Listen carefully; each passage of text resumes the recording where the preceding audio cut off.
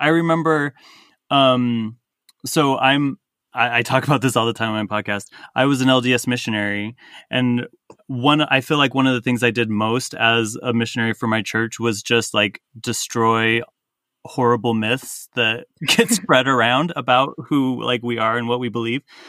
And I remember hearing one about how, because there's like the Salt Lake Temple, right? It's like this landmark.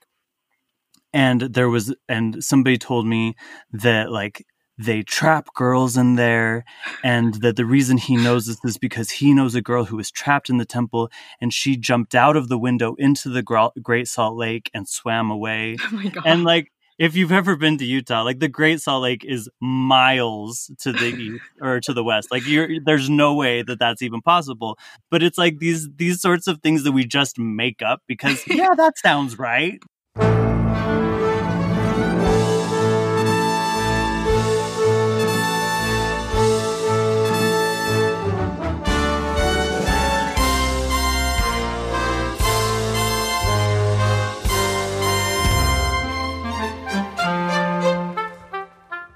Hello, everyone, and welcome to Bottomless Broadway, where we talk musicals over mimosas, which is the tagline we will keep using, even though I don't think we've ever once recorded with a mimosa in hand.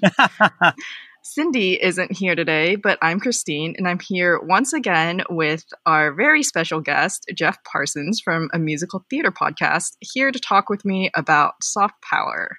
Christine, I'm so excited to be here, and I am a little bit jealous that we are talking about it on your show instead of my show. Also, I need to put out there that I do have my reduced fat chocolate milk box again, because it is a tradition when I speak with you. Amazing. Yes, we love it. Love the chocolate milk. I do have my standard glass of wine again, so we're all set. We're set to go. Do you have 5 words for soft power? Yes, 5-word review for Soft Power, which I saw opening night at the Amundsen in Los Angeles. Here we go. Hold on. Let me make sure I have this right. Most genuinely original theater experience. Yes. I would 100% agree. I was blown away. I had never experienced anything like this in the theater. It was insane. So mine is sorely needed Asian American representation. Yes! So just for anyone who is not familiar with this show, the cast is entirely Asian, except for one. The leading lady is white, Elise Allen Lewis. Brilliant. But everyone else is Asian, which is incredible. Can you take me through your, I'm sorry, white guy problems over here. What is your ancestry? Oh, yes. So I am Chinese. Okay. So this was a super cool musical. So just to also give a quick summary before we start talking too much about it. Yes. So I also saw this in LA. It was in LA in 2018 and then came to the Public Theater last fall in 2019. And when it was in LA, I don't know if you experienced this as well, but they seemed kind of hush-hush about what it was all about. 100%. And I have their original summary that they gave on like TodayTix, where I got my tickets. Oh, cool. I want to hear. It just says, a Chinese executive in 2016 America finds himself falling in love with a good-hearted U.S. leader. As the power balance between their two countries starts to shift and a new world order arrives. Wow. All right. That vague. Does not tell me very many things. But 2016 is important. Yeah, seriously, right? That would be the pivotal piece of information in that entire summary. The posters looked like an American in Paris. Like it was an American in Beijing. You know what I mean? And and so I was fully expecting kind of an East meets West version of an old school musical. Yeah, when I was walking into the theater, that is what I was expecting. That's definitely what I was thinking too.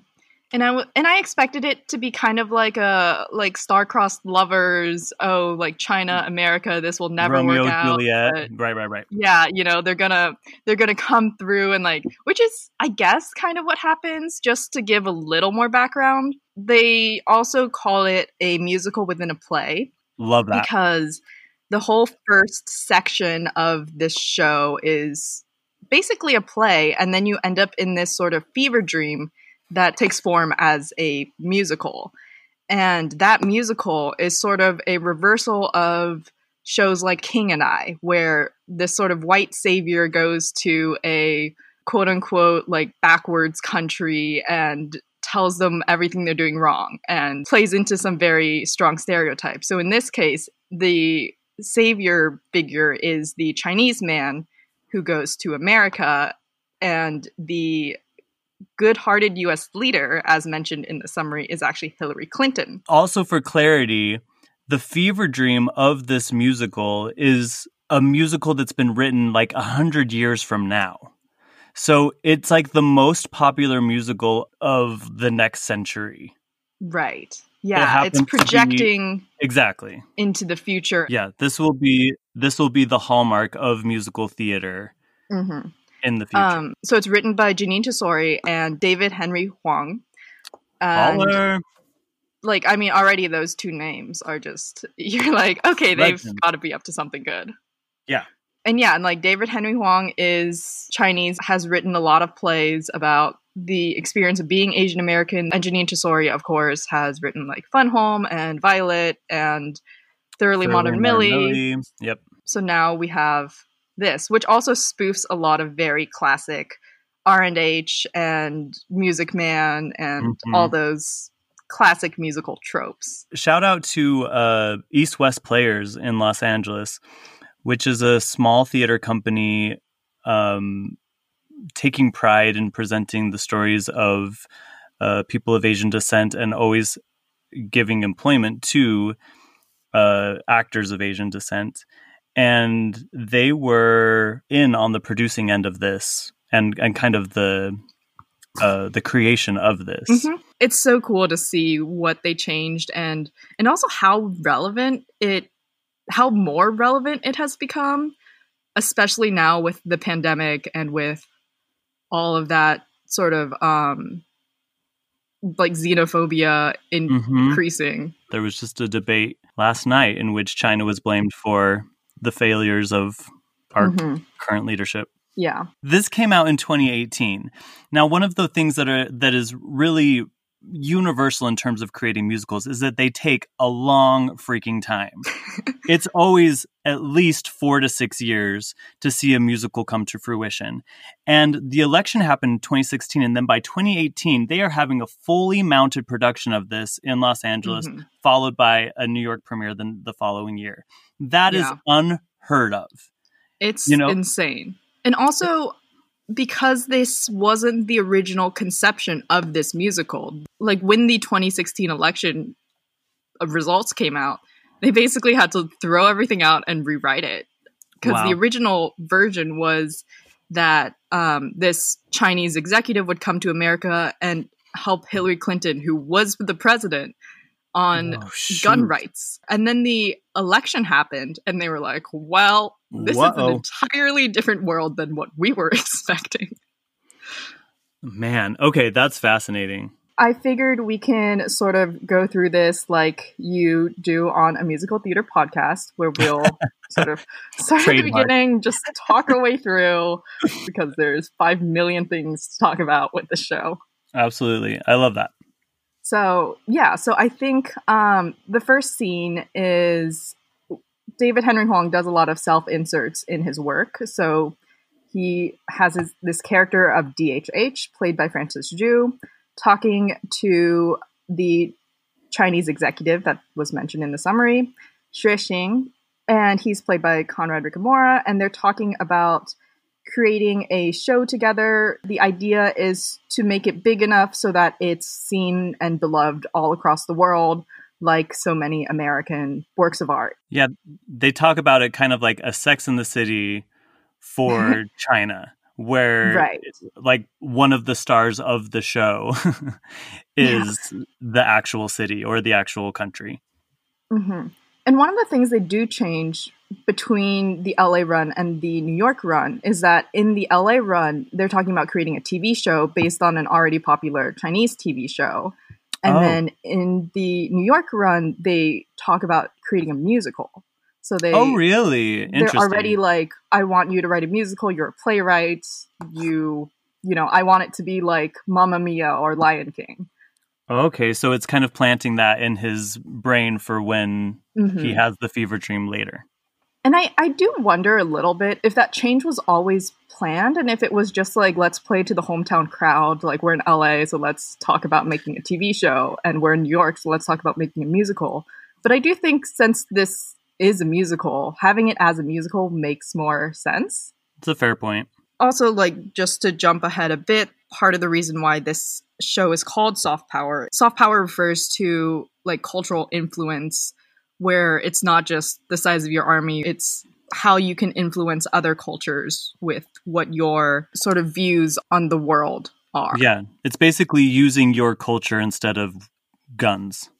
Yeah. To influence the world. Yeah, so Xue Xing wants to create that for China because China is a growing superpower, but it still doesn't have this sort of cultural influence that America does.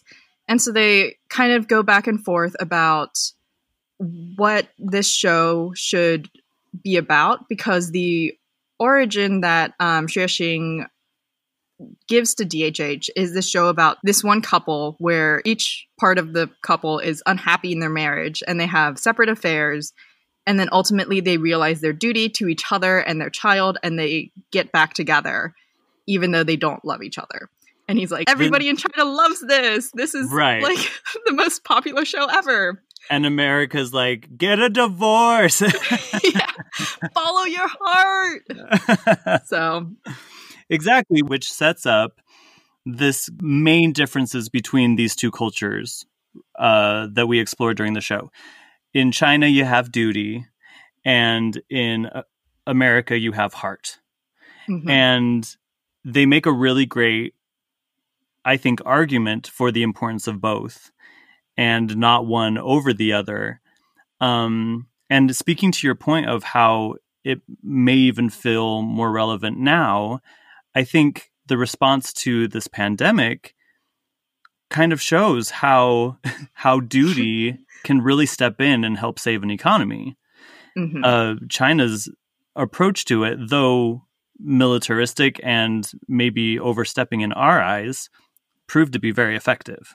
Yeah. So while I am very grateful to be living in this country and will 100%, pledge allegiance to the flag, I do admit that in this particular situation that we find ourselves in, maybe we should have taken a little bit of a lesson from our Chinese brothers and sisters, Yeah. And that is, this idea of learning from each other is something that comes up in the next scene where they're at a campaign rally with Hillary Clinton, because again, this is set in 2016. Before the election. So they're at this campaign rally. Part of the campaign rally is that they go see a production of The King and I. And there's so much going on in this one scene. You meet Xue Xing's girlfriend, Zoe, and she is like the Bernie supporter, very liberal, also an actress. Hates King and I. Yeah, hates The King and I. I sometimes worry about talking about this stuff. I think The King and I is beautiful. Mm-hmm. And the more that I study about Oscar Hammerstein, of Rodgers and Hammerstein, who wrote it, the more I am convinced that the intentions were in the correct place for the time. And so I can't fault them. Yeah. And I mean, it wasn't an original story by them either. For sure. So. I also have friends, though, who, because The King and I is outlawed in Thailand. Like, you can't produce that thing. I didn't know that. And so I have friends who have said that The King and I should never be produced if the country that it's about is against it as firmly as Thailand is. You know what I mean? Mm-hmm. So they're at The King and I. And so the way that Zoe talks about it is she's like, this story is so dumb. And they're all talking in stupid accents, even though it takes place in their own country. All the natives are made to look really dumb. But then as they're talking, they all still love The King and I, because the term she uses is the delivery system is fantastic. which Mhm. is just to say musical theater transcends bounds. Hallelujah. And I mean, like, I'm on board with that because we talked a little bit about Carousel on your show and how Mhm. the story can be problematic, but just the score and the ballet and the acting and everything that goes into it is gorgeous. Can transcend. It really can. While they're talking about that, Xue Xing goes and ends up meeting Hillary Clinton off stage. And he's like, wow, what an amazing woman. She's the most qualified candidate to ever run for president. She's definitely going to win. Your country can't fuck this up. And of course, we all know, yes, we can. Yeah, we sure can, and we sure did. Now, can we pause just briefly and talk about Conrad Ricamora? Yes. And who was also in The King and I in the revival. Exactly. He played Young Lover. He is so charming, cutie patootie, sings he's like a great. bird. He needs to be in more musicals. He's on How to Get Away with Murder. But man, I do think this show, even after New York, and again, we talked about how short of a time frame it had, I do think it's still a lot rough around the edges. oh, But for sure. the way that he's like able to deliver lines without making them seem cheesy, even when they really are very cheesy sometimes. And he's so earnest about everything. The complexity that he is simultaneously one of the warmest individuals or warmest characters on stage, and also the one constantly talking about duty. Like that's nuance. You know what I mean? To be carrying both of those at the same time. Yeah, you can understand his struggle with what he's left behind in China. More Conrad, please. We love you, Conrad. Then we get to election night. You see DHH. He goes to get groceries, I believe, and in this very, like, out of nowhere move, he gets stabbed in the neck, which is based off a true event that happened to the actual David Henry Hwang. Like, very soon after the election, he got stabbed. He, like, basically dragged himself to the hospital, barely survived. And he just felt in his heart of hearts that it was connected to the hostility that had been stirred up by the election, particularly against the Chinese. Now, to talk about difficult things to portray on stage, you know, we do have this leader from China, and Conrad did, Mr. Ricamora, I don't know him by first name, did a fantastic job. But also to write a character based on yourself it rarely goes well, you guys. You know what I mean? Like, think of M. Night in Lady in Water, right? Where that movie where, like, he's playing a writer who saves the world, you know, and you're just like, oh, it doesn't sit well. So the idea that he's kind of crafted a character that has the same acronyms as his actual name, and it doesn't feel phony or self-important in any way. Another really interesting line that they're walking very carefully. Yeah, and it's funny because in a way he's the main character because he frames the entire show.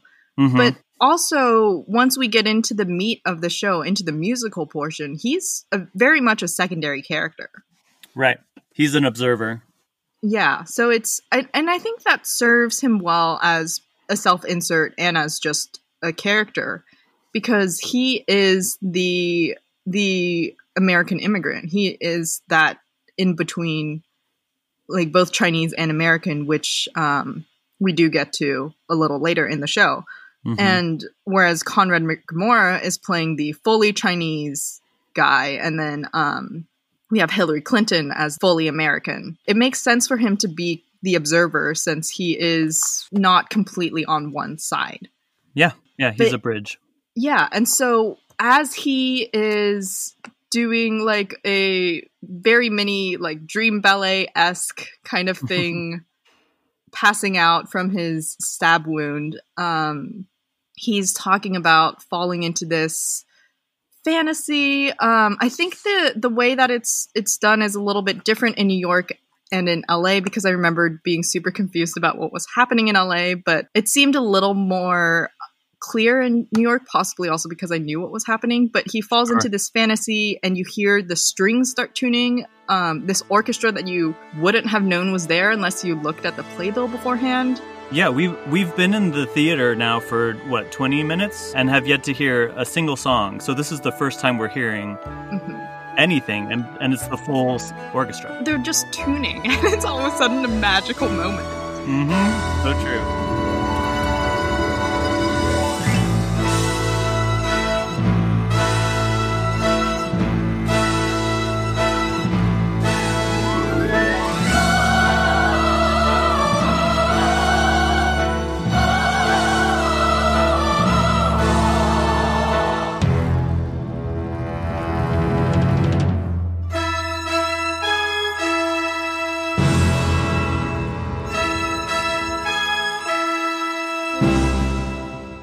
The New York staging does this gorgeous reveal where he's in front of the show curtain, and then the curtain opens and the orchestra is on scaffolding where cool. Each person is like in their own section, just up against the back wall of the theater, and they're backlit, and it's gorgeous. And then like you see dancers come on, and it's just this magical moment.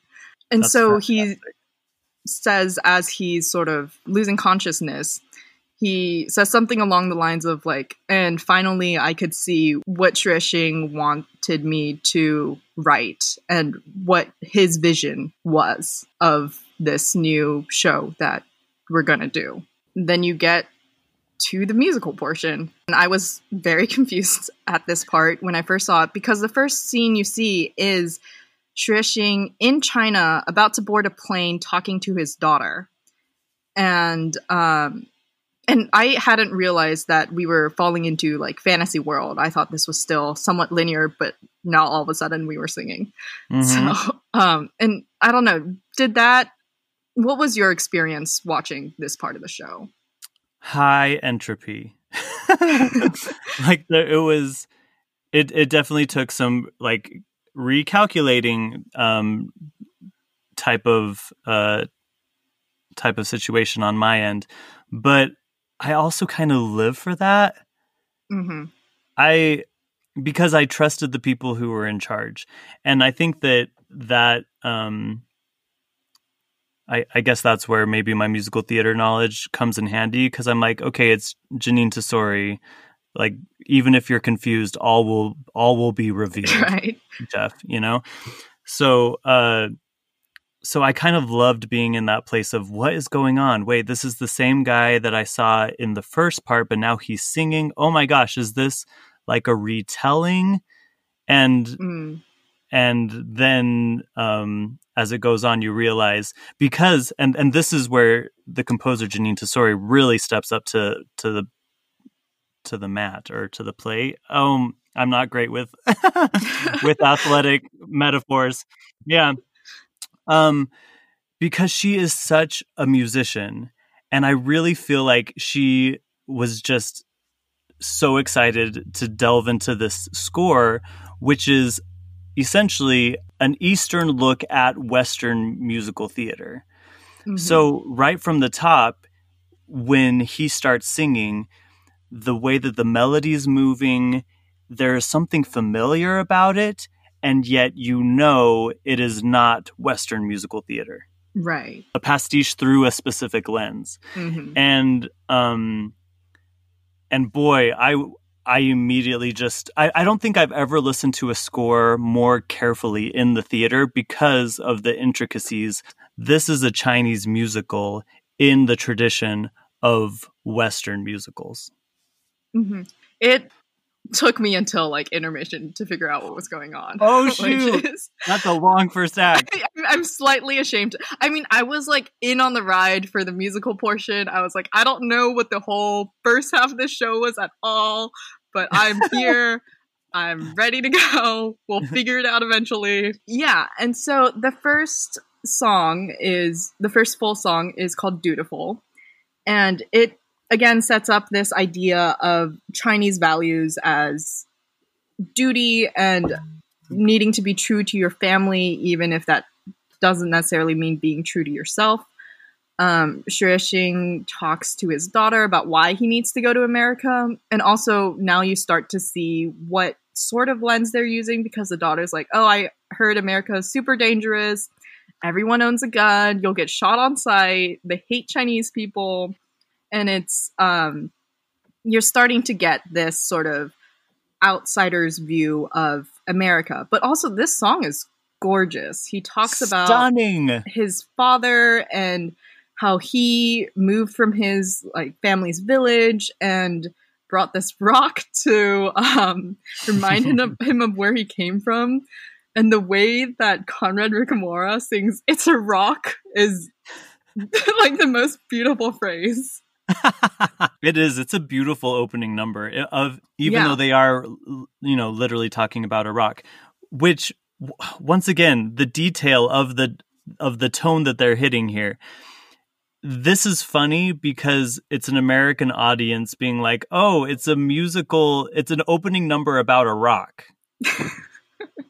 Right? Like that would never happen here. And yet it's done so earnestly from the Eastern point of view and the music is stunning and the orchestration is lush. Like it's such a fascinating tone that no other musical has. And you can kind of see how, I think, in the culture in the Chinese culture, how connected they are to their roots and how much this one rock means to him. Stop and think of your grandpa and the sacrifice he made for family. Now dry your tears and smile. Papa, I'm afraid. Papa, I am scared for you. What is this, America? You don't belong in America. It's a rock. Papa, You I'm can afraid. hold it Papa, in your hand. Papa, It's I a am rock scared for you. to remember Don't where go. you're from. So he hands that rock off to his daughter because he needs to go to America. And he boards a plane. And this was like the best joke that was cut from the LA run, because he boards the plane and the plane is like, we're now arriving in Hollywood Airport, which is very obviously not a real airport. It's not a thing. In the New York run, they change it to New York Airport, which is also not an airport because you have JFK and LaGuardia, but it's not as funny because like it could be an airport. And the other thing they say as they're saying like, oh, we're about to arrive at Hollywood Airport. He's like, there's the Golden Gate Bridge. Like, yeah, that geography checks out. Exactly. Oh my gosh, it's so silly. It's so true though, and we do that to places that we've never been. We just assume, But yeah, so he lands in, depending on the version you're watching, either Hollywood Airport or New York Airport. And it should be noted here that, again, the whole rest of the cast is Asian. They're all in like whiteface, we'll call it, where they're wearing like blonde wigs. From here on out, everybody's in a blonde wig and has a gun. Right. They all carry guns. They're like talking in this over the top Southern accent. I think the first guy you meet, his name is Bobby Bob. And they immediately try to accost him and be like, yo, give us your money, and they like rob him or whatever. While like rapping. Yeah, while rapping. This is the second song, Welcome to America. And it's funny because David Henry Hwang wrote a track by track commentary on this score. You're and kidding. One of the things he wrote for this song is, this number flips the trope where a Westerner lands in some developing nation to find himself assaulted by a mob of grabbing hands and greedy faces. When you think about it, is that actually so different from landing at JFK? He's not wrong. Need a ride? Sing your song. Want a Rolex? Help me out. Need a guide? Yo, welcome to our crazy fucking country, but you know I will protect you. I see you're not white, but you know I will respect you with your gold billfold. So let me be your guide, yo, I can see in all directions, cause I'm round-eyed, bang, bang, dirty Harry, bang, bang. I'm your ride, with my crucifix and gun, I'll shoot a hole in your side. Bang, bang, dirty Harry, bang, bang, to the head, in the land of the free and the home of the dead. So, Shui Xing finds himself a protector who is Bobby Bob, and takes him to his new office where he sets up shop and meets with DHH. We see DHH, and this is kind of a remounting of that first scene we saw in the show where he's like, hey, I want you to write this show. It's going to bring China to greatness, and here's how it's going to happen. And DHH is like, no, but I'm an American. I write American stories and in American stories. It's got to follow you got to follow your heart. He has a very specific mental image of China as being, underdeveloped, very polluted, all of that. And Xuexing's like, well, you've never actually even been to China. How would you know? And they start singing this song called Fuxing Park, which might be my favorite song of the show. It's another gorgeous song. It's Janine Tesori just cranking them out. Man. Now, have you been to China? I have, yeah. Okay, I hate to say it, but like that was my view. So hearing a song like Fuxing Park was like, oh my gosh, of course they have a beautiful park. You know what I mean? Yeah. Like, why have I not heard of this? Why don't I think of this when I think of China? Mm-hmm. It's crazy how much China, especially the cities, because we'd always go to Shanghai, and Shanghai changed, like the entire skyline changed because they've just been building and industrializing. And I do think like they are trying a lot to improve their image in like international circles and all of that. Yeah. So I haven't been to Fuxing Park, but of the parks that I've gone to, it is very communal. Aww. And so this song, part of it is also just describing all your conceptions of China are wrong, but also in the middle of the song, DHH talks about how his father came to America, never looked back, became a successful businessman, but still faced a lot of sort of racist commentary and just never quite felt like he fit in. Even if he bought the best suit, like worked the hardest, he still never completely fit in. And Xuexing is like, well, I think you should come to China and see what it's like there because you will be one of us. Mm-hmm. And you can kind of see DHH's opinions change. David, I think you want to work in China. 10,000 Yes, you are dutiful. or maybe more. You are Chinese. Shaded paths that seem to stretch to the sea. You are the Chinese. place where he felt free.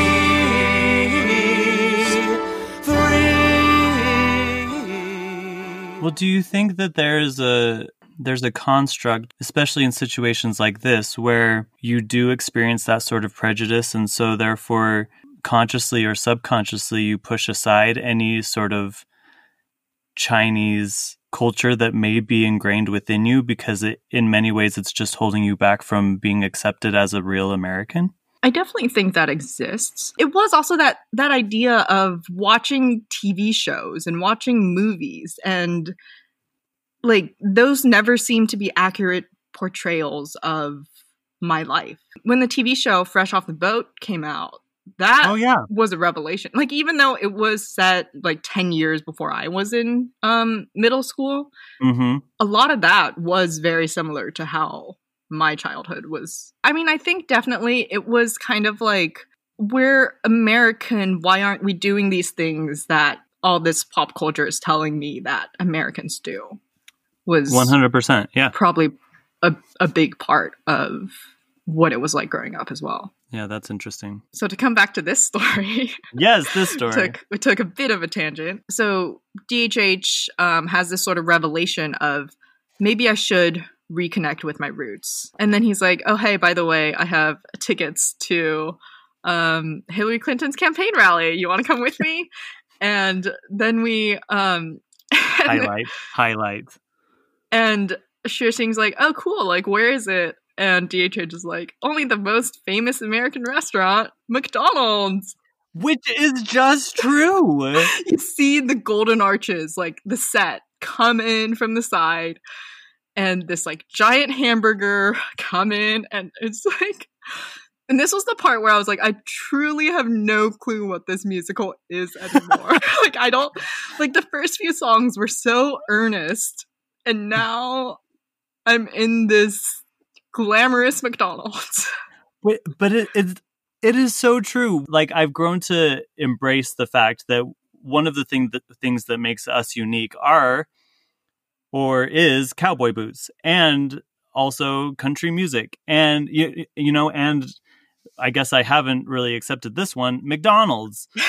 and that is how a lot of countries in the world see us. And what is funny is that we're not okay with that, but then when it comes to the other side of us understanding them or boiling down their entire existence to a few trademarks, we have no problem with it.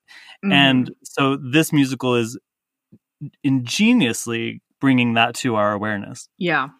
And McDonald's is also this example of American soft power. It's everywhere. Yeah. So you see this, it looks like a, what does it look like? It's like a jazz club kind of set. For sure. With like the golden arches. It's like, yeah, it looks like a stand-up comedian / cabaret act, but with like a giant Big Mac as the as the focal point.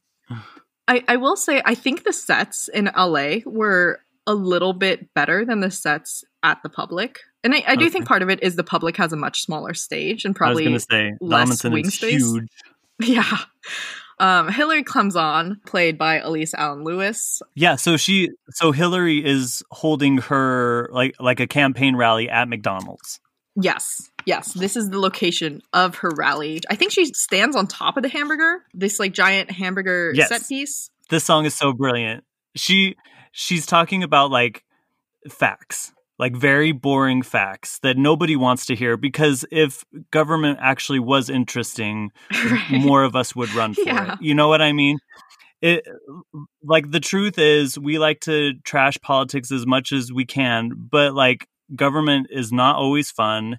And if we would like to see it done better, maybe we should run for office. That being said, Hillary Clinton, this character and individual who's very passionate about policies and numbers and facts, has created these brochures that she's singing about, and literally no one is listening to her because it's not entertaining. So her campaign manager gets her attention and is like, hey, you're losing them. And she's like, all right, you know what? Like, rips off her outer clothes. She has like on a trench coat. And underneath the trench coat is this like red, white, and blue spangled like a Wonder Woman sequin number leotard.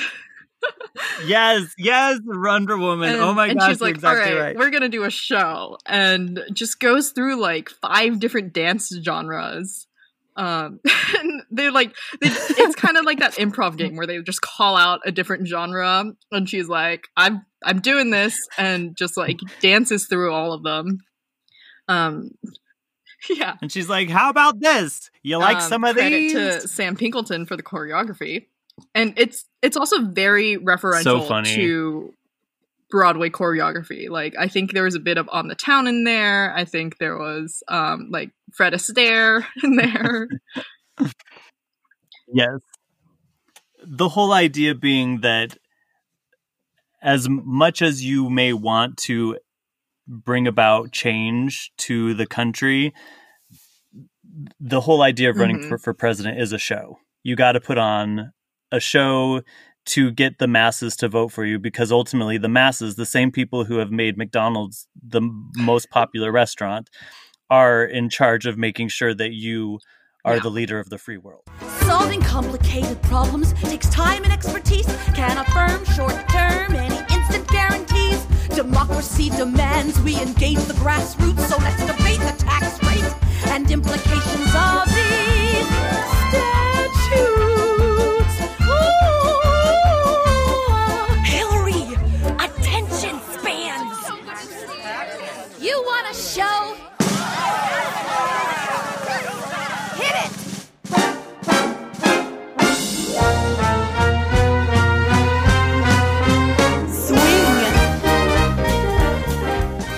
Afterwards, DHH and Xuexing go up to her and talk to her a bit, and people get offended that she's talking to like a Chinese man. They have like a little bit of a discussion about why does he get to vote if he like won't bother educating himself on the issues, and also like goes around threatening people and all of that. And it's the idea of like, is democracy actually the best way to run a government, comes up so much throughout the show. And in the context of 2016, where I think, one candidate won the election in terms of the popular vote, and but it still didn't translate to an actual win. That plays to kind of those doubts of how did this happen? Yeah. So then as they continue talking, one of the things that Xuexing talks about is how Hillary Clinton can't say his name right. She very obviously is not saying it right. Trying so hard. So hard. And so they launch into this other song called It Just Takes Time, which is very Rodgers and Hammerstein teaching song. It's like do, re, mi. It's kind of getting to know best. You. It's, and because in the Chinese language, there are these 4 tones. And so every vowel that you have in a word has to have one of these 4 tones to tell you like how to pronounce the vowel, and different tones. Which I had no idea. It's like a part of language that I have never even considered. Right. That it's not just about the words, but literally the tone in which you use. And that's why whenever people try to learn Chinese, it's very obvious. And my brother is worse at this because he gets all the tones wrong. When we go to China and we try to speak to people in Chinese, they're like, "Oh, are you from America?" And we're like, "Yes." Oh, guilty. That's so funny. So he doesn't have the tones, and neither does Hillary Clinton. Right. Like she cannot understand these 4 different tones unless she does it accidentally.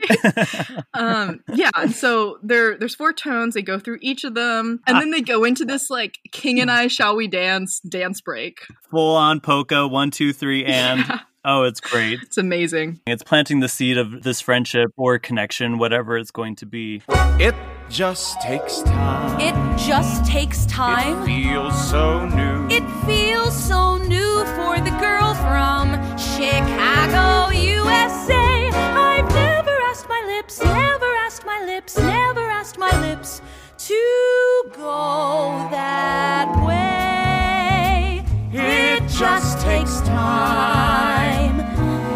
We should also say that there is a cast album of this show, and it's very much worth the listen. Oh, yeah, for sure. It's great. One thing with the cast album is it would help a lot to have liner notes for this, because if you don't know the conceit of the show, it is probably very confusing. Yeah, you'll need this episode to go along with listening to the album. Yeah, so just like listen along as we talk about it. But yeah, it's definitely worth the listen, just to see like all the different styles that Jeanine Tesori writes in. Like you will hear a moment and go, "Oh, that's so Music Man," but then you're already on to something else. Yeah. It's still wholly original. There is no borrowing for long extended periods of time. Mm-hmm. Yeah, which is it's just enough to keep it in your mind that this is a classic golden age musical, but not to distract you and be like, "Oh, this is just Sound of Music again." Right. Exactly. Yeah. So after this song, we get to I know I said Fuxing Park might be my favorite, but I think this is the greatest number of the show. Election Night. Oh my gosh, Election Night. Speaking of Music Man. This should be part of AP US history. This song is like the missing child of Schoolhouse Rock. Yeah. DHH is basically trying to explain the electoral process to Xuexing, and like it's just very convoluted. When you hear it spelled out like this, and honestly kind of like a South Park way, it's presented so objectively that you're like, wait, is that really how we do it? And the answer is yes, that's how we do it. It does the Music Man thing where it's kind of call and response. Like trouble. Yeah. And it like makes very specific commentary on things that you are allowed to do. Like one of the things is every 4 years and you can spend as much money as you want to. And Xuexing's like, wait, is that a good idea? And they just keep going. They're like, exactly. Ignore him. They're like, we're going to keep going. I think sometimes on the left side of politics, we complain about there being too much money in politics. And yet this year, Biden raised much more money and has spent much more money than the right. So like we both complain about it and take advantage of it at the same time. It's like you hate the game, but you have to play the game. And you have to play it. Exactly. You're so right. My favorite line in this is probably like, when do we vote? On the Tuesday after the first Monday in the month of November. Which is just like... on the Tuesday after the first Monday. It's so, like, who came up with that? It cannot be the 1st of November, is what it's saying. The first Tuesday, as long as it's not the 1st of November. That's so funny. So, oh my gosh. Yeah, it's like just this mini interlude where it's like, we're going to teach you about the Electoral College. And so then it goes to the Electoral College, because even after he's explained essentially democracy and how everyone votes, etc., he's like, oh, I get it. So then whoever gets the most votes wins. And he's like, wrong. We have the Electoral College. And they kind of always talk about the ballot box as being like the thing. It's like this almost like a holy grail type situation, where the almighty ballot box will announce the winner. It will come out and say 6 more weeks of winter, like that sort of thing. And so then when they go into the whole electoral college thing, they go to the point of even explaining, like, this was done originally so that farmers, I can't remember, what is the line? The Electoral College ensured that smaller and rural states had a disproportionate say in selecting a president, which in the early days of our great nation ensured they could keep their slaves. Yeah, oh, that's what it is. Oh my gosh. Yeah, if you just want a rundown of the Electoral College, how it works and why it doesn't really work. Election night, soft power, original song. cast recording. Now on to college. There's more? Now on to college. The Electoral College. Oh, the Electoral College. Each of the 50 states receives a number of electors equal to its total number of senators and representatives. Wait. The electors are pledged to vote for the candidate of the party unless they choose not to. What? The winner, the majority of votes in each state take all the state's electors in a winner-take-all system. Why? The Electoral College ensured that smaller and rural states had a disproportionate say in selecting a president, which in the early days of our great nation ensured they could keep their slaves. So yeah, by the end of the song, they pulled the answer out of this magical ballot box that no one knows how it works, and it is, they specifically say not Hillary Clinton. They don't say Trump's name anywhere in this show. Not a one time. Nor do you ever see anyone who is playing President Trump. Right. They do make Make America Great Again references, and they do talk about things that are very obviously references to him, but there are no direct portrayals of him whatsoever. I actually think it's nicer to, in many ways, turn the more cartoonish character into Hillary Clinton than Donald Trump. It could go mean-spirited so quickly, but to take a character who was traditionally criticized for being cold and unfeeling and turn her into a musical theater character is kind of perfect. By including him, I think it might date the show more.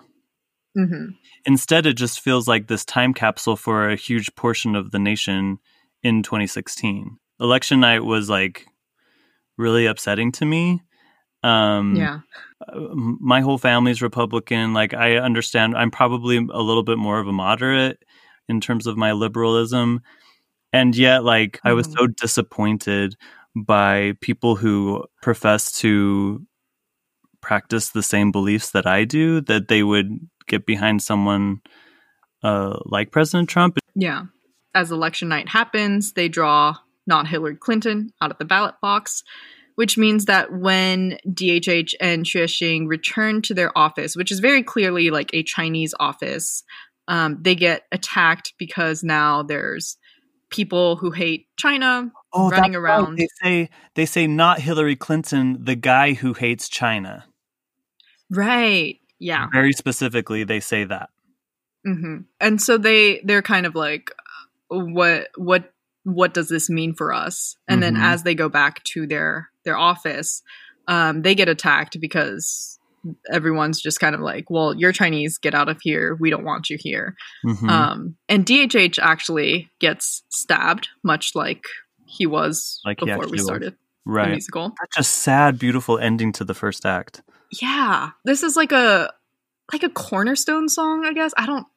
This is such a huge song for the show. That doesn't even really have any political implications. But it's called I Am. And it's DHH talking about how he felt like he never really fit in with either culture. How he saw himself as American, but other people didn't because he looked Chinese. And he just talks about his upbringing in America from a Chinese family and living in America and learning to be American and loving everything that means to be American, but also still not being able to be accepted as American. Yeah. And I think it is a message that speaks a lot to minorities. Oh, absolutely. Absolutely. And we'll talk about this later, but just the idea of never feeling like a whole person because you're not one thing and you're not the other. And as humans, we want so badly to belong. And when it seems that your life is made up of circumstances that make that impossible, at some point, the only option is that you have to realize you belong to yourself first. Right. And then within that, you find the freedom to belong to everyone, but he's not there yet. And he expresses that in this song. Yeah. And Xuexing tries to reassure him, but and say like, you are Chinese, like your mannerisms, the things you do, I see that within you. You can be both. And it's such a good song and such a strong ending. Yeah. And then he dies. But once again, like, how is this in the same show as like the cabaret number at the Ritzy McDonald's? And yet it works. Like on paper, this should not work, but it does. Even though these characters are in a certain way caricatures, they are still fully fleshed characters. And it's this weird thing that this show manages to do really well, where you think you have these characters figured out, but they keep showing you more depth. Agreed. I learned that from my father. Grab the check, pay the bill. Don't shame your assistant when he can't keep up the pace. Let him keep his dignity, maintain his place. I guess that's face. Yes, that's face. But I'm American too. I learned how to tell a story, one with soul and emotion, and filled with my devotion to a dream I believed in, a dream we gave the world. That was my art. I guess that's heart. So then we go to intermission, and so you try to figure out. I was going to say. So it's intermission, and then you like open up your program. It's like, did I miss something? And so we just kind of like looked at each other, and I was like, I thought I knew what was happening up until we got to the McDonald's number, and then I lost it. Oh, I was at this point, I'm on cloud 9. And also, I'm really tuned in because once again, it was opening night. So opening night energy on top of all of this, like there is a buzz, like a palpable buzz in the theater, and it might be confusion, but it's electric. Yeah. So we were kind of like, I don't know what's going on, but again, I'm willing to go on the ride. I'm here to stay on the ride. And like, we've made it this far. And because also it's interesting how intermission is right after the scene where in the original timeline, that timeline stops when he gets stabbed, because then you get brought into this fantasy. Mm-hmm. And at intermission, now that's where you are. You're at the end of this end of reality. So you have no clue what's going to happen next. Yeah, whatsoever. What are you being launched back into? And so then we come back from intermission, and the canon that we're shot out of is a Q&A about the musical that we're currently watching. Yeah, I'm not making this up. Set, what is it, 150 years in the future? Yeah, I think so. This Q&A is also... I feel like I keep saying this is like the most important scene. It's like every scene. But it is truly like this Q&A is such because first of all, it's not a second act opener. It's a bunch of actors sitting in chairs like a talkback, and they're talking about the show with the common knowledge, like we mentioned earlier, that this musical has become the phenomenon of musical theater. Yeah, they literally say, you've just seen the first act of the show as it's celebrating its like 150th anniversary, and this show that like has launched into the world. And the way that this panel is created, it's the descendants of the people who are credited to writing this show, as well as the supposed descendant of Shrishing. And right. And then they have the token, quote unquote, American perspective, who they always just talk over. Their condescension is there. Yeah. And they're like, oh yeah, our fathers took this provincial art form and launched it. Yeah. This like New York based art form and launched it across the world. And the American guy is like, this was a very successful, like, American art form that you appropriated. And they were like, your American shows were about cats and talking lions. Oh my gosh. I was both laughing and somewhat triggered by this scene. I'm not going to lie. Because I think I realized that in my pride of the American musical theater tradition, I have done exactly the same thing. And now, based on a series of events 150 years later, the tables have turned, and I'm like, how dare they? And I think one of the things they mention is also like, we were the first true artists of this art form. Oh. And he's like, no, well, like, there were, American artists, and they're like, those were just local craftsmen. Like, oh my God. Oh, shoot. Oh, it's scathing. I don't remember how they end this scene. I think they end up in a fight or something like that. And they're like, let's just go back to the second act. Yeah, it's pretty clumsy. I'm not going to lie. This was what made me understand what this show was. Oh, it's a parody. That's so interesting. And so now we launch back into Act 2 of Soft Power, which is the musical within the play Soft Power with a musical. Got it. Yeah. And we lights up on Hillary Clinton sitting alone in her bedroom with a quart of ice cream and a box of pizza. Which honestly is a familiar scene from my own election night. Yes. It's also kind of a familiar Act 2 opener, right? Where we were left with a cliffhanger. The tensions are very high, and we're introduced back into that world through a kind of comedic song that plays both sides of the coin. Mm-hmm. And yeah. It's a great number. It's like, a real showstopper for her. Yeah. I love it because it's like she gets to say all the things that she's wanted to say, but couldn't because she was a politician. But now she's like, I don't care anymore. And it's wish fulfillment because it's everything we've always wanted to hear Hillary Clinton say. Yeah. And so it's a very satisfying number. I was on the campaign trail for 3 years.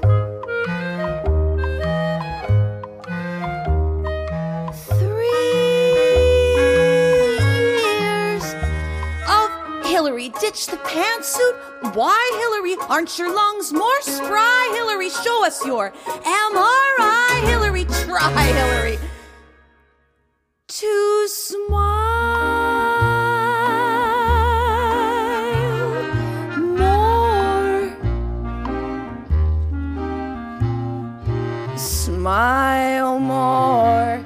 So Hillary is like busy wallowing in self-pity. And then, surprise, surprise, Shrishing comes back out of nowhere. And she's like, I'm in trouble. My friend just died in front of me. And what happened to your country? Right. And they start talking about like cultural differences and whether democracy really is the way to go, what being happy means. This is now the song Happy Enough. Another gorgeous song. Yeah. Happy Enough is great because I think that it's, I keep talking about bridges, but it's seeing these two characters meet in a similar way, but from different points of view. Mm-hmm. One of the things that this song also speaks to is how, even though they're very different issues, the issues that racial minorities and women face can be similar, or at least like make them feel unaccepted in a similar way. And that both groups kind of have to watch what they say and make sure they don't offend people as much as like white men do. Mm-hmm. And Shrishing talks about how he may not be completely happy necessarily, but he has a duty to his wife and to his daughter, and that has to be good enough for him. And Hillary like has to maintain this public image and demonstrate her virtues in a way that she can only be virtuous. And they sort of connect upon how part of the show is the clash between saving face and following your heart, and how Shrishing, by like sort of coming to America and learning about America, he is in a way following his heart, and Hillary in hiding a lot of what she truly believes is saving face. And so they sort of meet in the middle about, we do both of these things. And exactly. It's, you know, the ultimate love song. Yeah, which is a culmination of what we were talking about in I Am, right? And even at the very beginning in the little one-act play that is at the beginning where DHH is like, I can't write about both things. But then with this song, we see that it is possible, right? That we are not as different as we think we are. Right. And if you consider that this is still taking place in his head, it's like him sort of trying to rationalize how these two things can come together. Yeah, it's almost like an epiphany for the writer himself. Mm-hmm. Which is, it really is very beautiful. I think this actually also takes place on the Golden Gate Bridge. Oh my gosh, you're right. Because why not? Bad geography is still a thing. I was taught to be strong, we were hit if we cried. Who am I to want more than my status and pride? I'm happy enough. I'm happy enough. I was taught I could be anything I wanted, even President of the United States, if I worked hard enough, gave my all enough.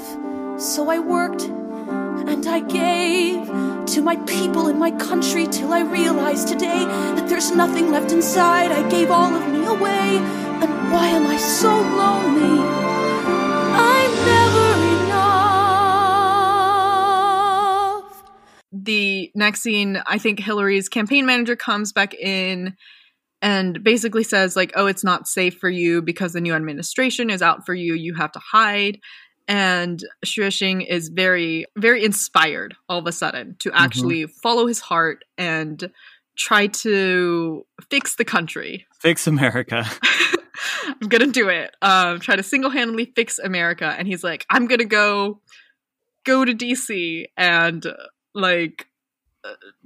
figure it out. And so, he goes to DC in like an hour from Golden Gate Bridge. Yeah. Because geography doesn't exist. He just like strolls on in.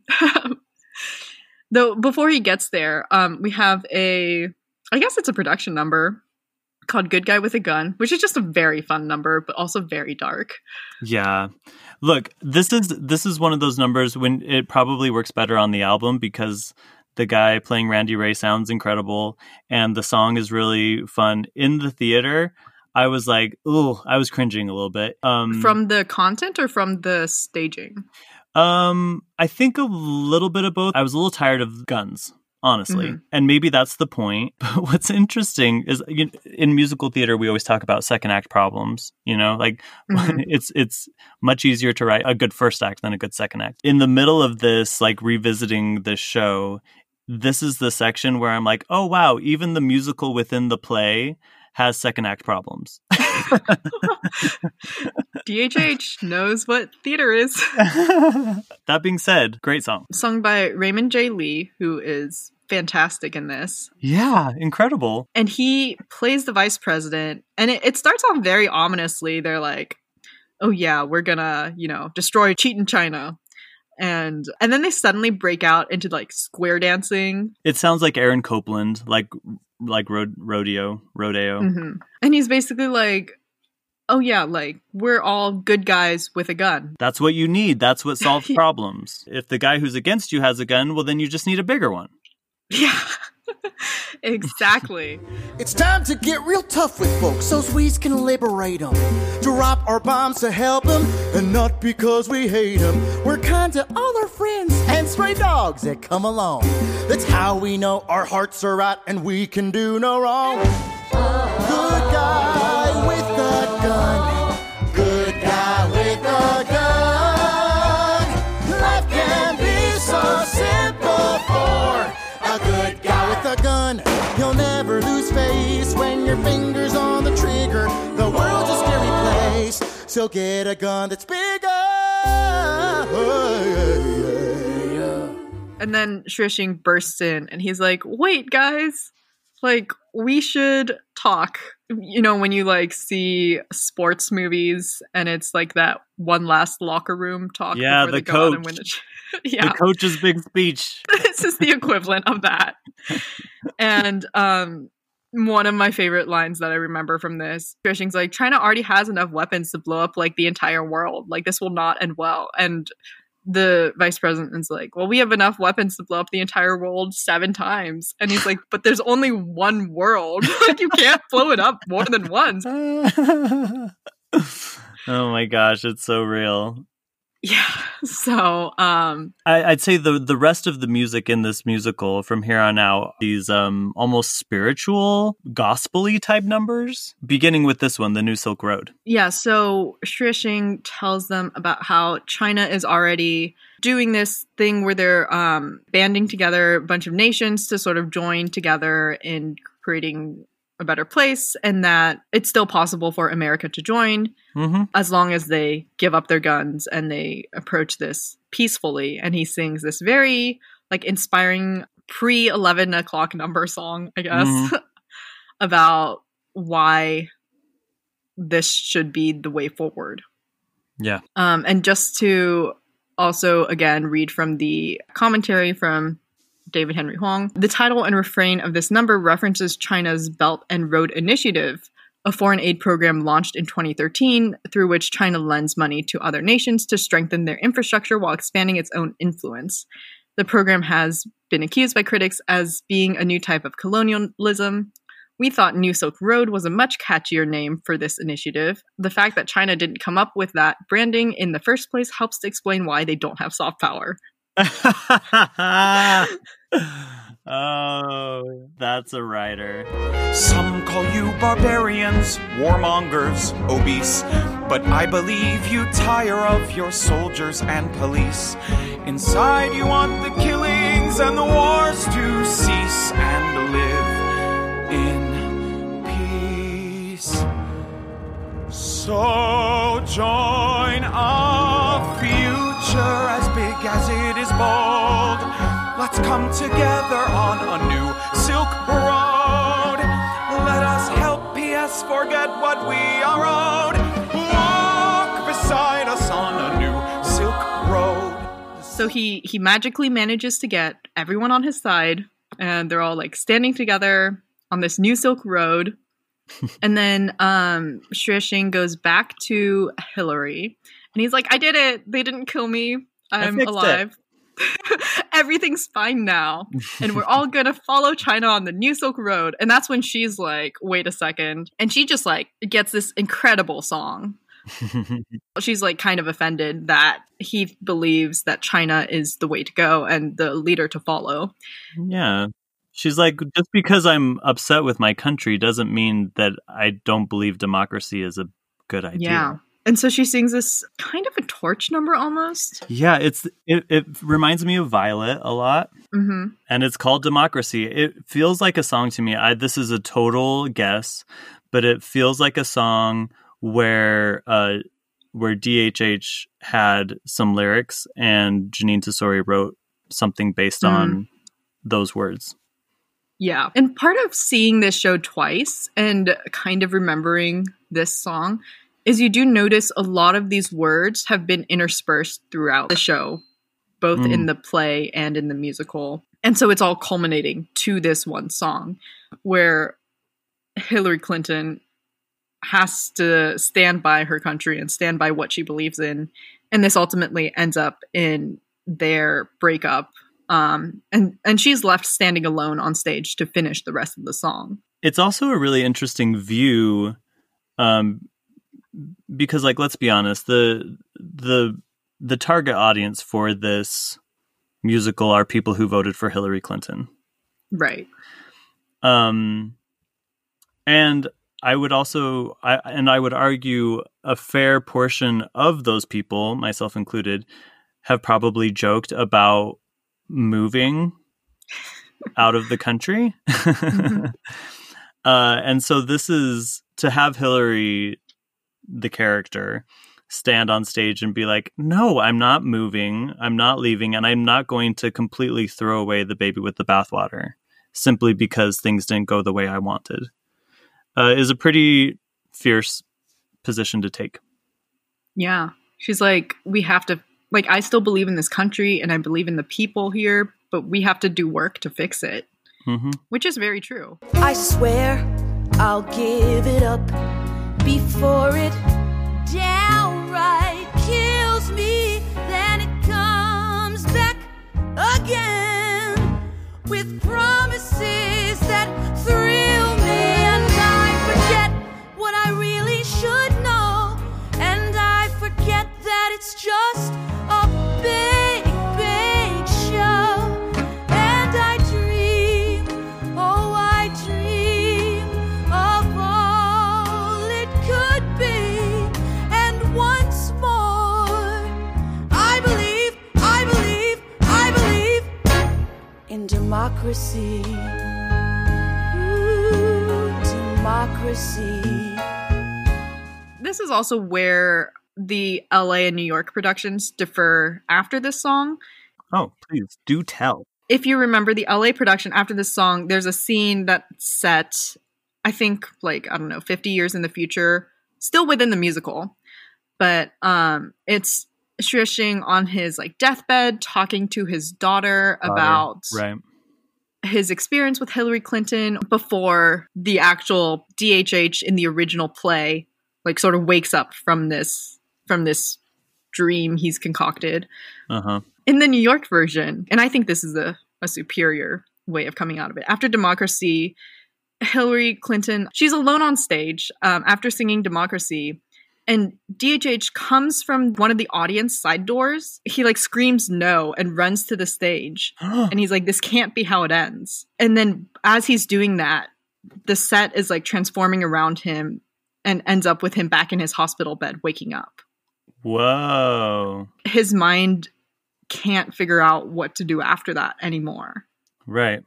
It's like almost the impetus for his waking up is the ending of this musical. In his sort of fictional version of Hillary Clinton, she wouldn't give up on America, but there's still no answers in terms of what can we do now that we're in this new regime? Because if we do this whole New Silk Road idea, that's giving up on democracy. But we've had so many conflicts with democracy, and the tagline of this show, at least when it was in LA, was democracy can break your heart. Ooh, that's a great tagline. I remember walking out of the show and, you know, those posters that you described earlier, every other one was just democracy can break your heart. And I was like, oh shit. Yeah. Suddenly it hits you in a whole new way after seeing the show. He does another monologue. We're back to play mode. And the monologue is also different. He's basically like, I'm an Asian living in this new regime where the president doesn't care about minorities. I just know that this wasn't the same because I remember in New York being hit even harder than I remembered being hit in LA by the end of this monologue.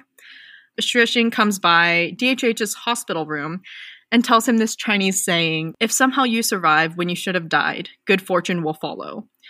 And he says, I hope this proves true for you all. And so when DHH leaves the hospital bed, he gives this monologue again about, I don't know what my future is. And he talks about how when he's walking down the street, people will see him and only see him as a Chinese man, not necessarily as an American. And he brings up the fact that they weren't able to solve his attack. Their best guess is that it was a hate crime in the wake of the election. And he says, well, like, I can't give up on this country. And the best way that I can do that is to write a show where everyone in the show looks like me. And then the curtains part and the entire cast is just in a line in casual clothes. And they start singing the reprise of Democracy. That's freaking awesome. No, I don't remember that ramp up. I do remember them all being in normal clothes. Mm-hmm. It's so powerful. Yeah. I cried in that theater. Oh, I love that. Being able to see that many people like in a musical theater show that isn't about, Miss Saigon or that isn't set in an Asian country. They're it's not set in America. Dressed in gold lame. Yeah. They have on denim and they probably went to school like you. Mm-hmm. And it's a musical on top of all of that. Like how sweet and special as a musical theater fan to have that kind of representation. Yeah. It's like a Seasons of Love moment where they're just standing there. Part of the ensemble sings Welcome to America. And then they transition into This Is America, which is, again, just a line of Asian American actors singing This Is America and singing about democracy. Yes. That makes me so happy. Yeah, that's the show. That's soft power. Musical theater does hope better than any art form out there. Yeah, and for sure. That's just facts. Mm-hmm. Yeah. And I mean, we've talked about how some of the transitions and parts of this can be clunky. I think the specifically play parts of it are probably, they can be a bit heavy-handed, I think, because they have a lot of things they want to get across. There's a lot to say in a short amount of time. In many ways, as a play, it has to operate as a musical, because usually in a play you have a long time to say a lot of things, and in musicals it's completely the opposite. You have to get to the next song, so you have to boil a lot of information down to very short scenes, and sometimes you lose nuance because of it. Mm-hmm.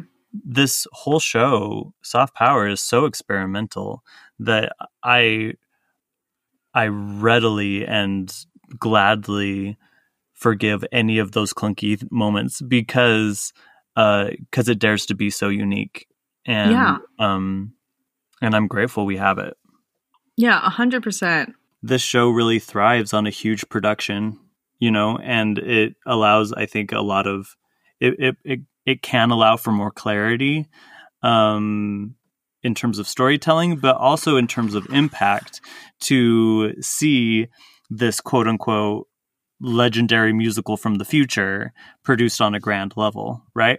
Mm-hmm. So in many ways, it fits the bill as a show that would be perfect for a large scale Broadway production, and yet at the same time is a horrible idea for a Broadway production, because it is so risky and takes so many chances with not only subject matter, but like the audience's experience in general. So what a fascinating show to find a home for. The way that this works and doesn't work is, again, because Broadway and theater makers and people who are theater fans tend to be liberal. So it is a bit preaching to the choir, but because they add this sort of Asian perspective to it, I think it does still add something. Like when we saw What the Constitution Means to Me, Cindy was like, that was good, but it wasn't anything new or shocking to me. Mm-hmm. And like for most people seeing that who like are Broadway fans, I would imagine they might have the same reaction. Yeah. But this adds another layer to it because it's also like examine yourself and your own art form. Once again, the big 11 o'clock number is one of the most patriotic numbers ever written for musical theater.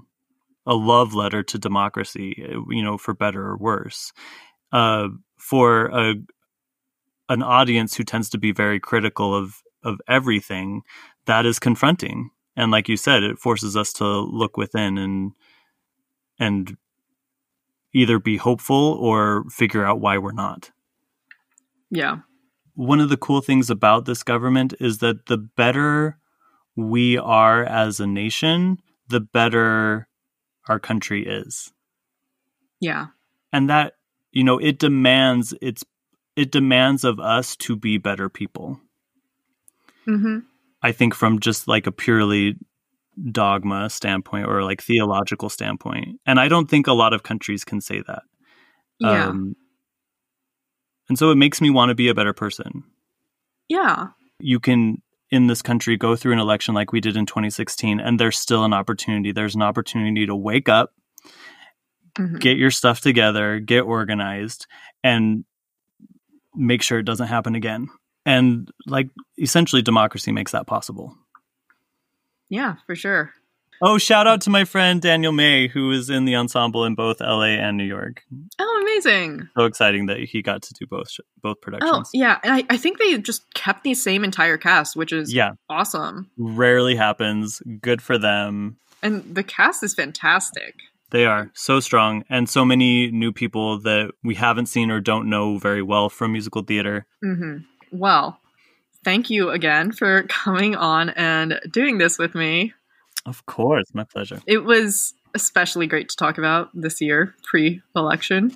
Yes. So if you, listener, still have the chance, make sure you go out and vote.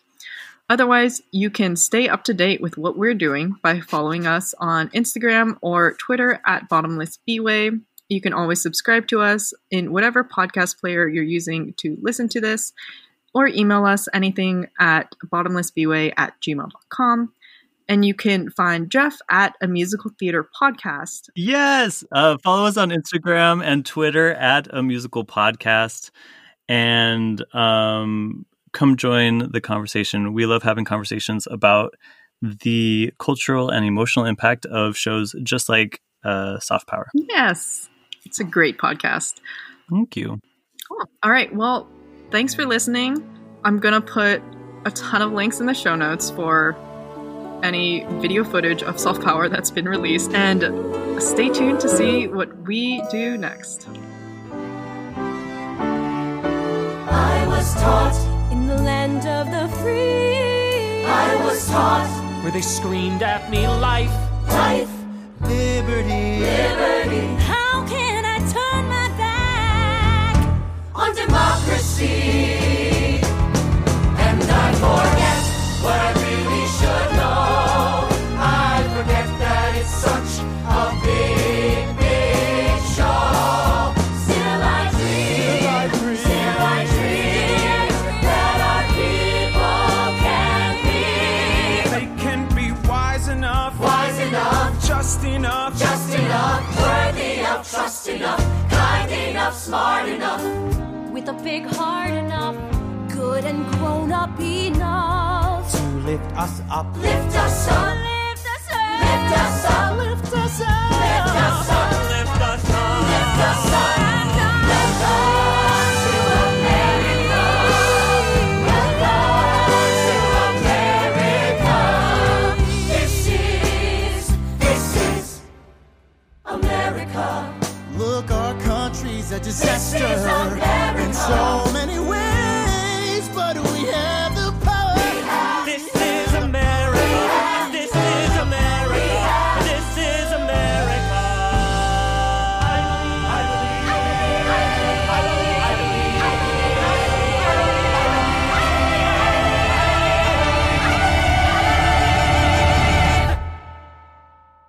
大难不死，必有后福。good fortune will follow if we somehow survive. In America.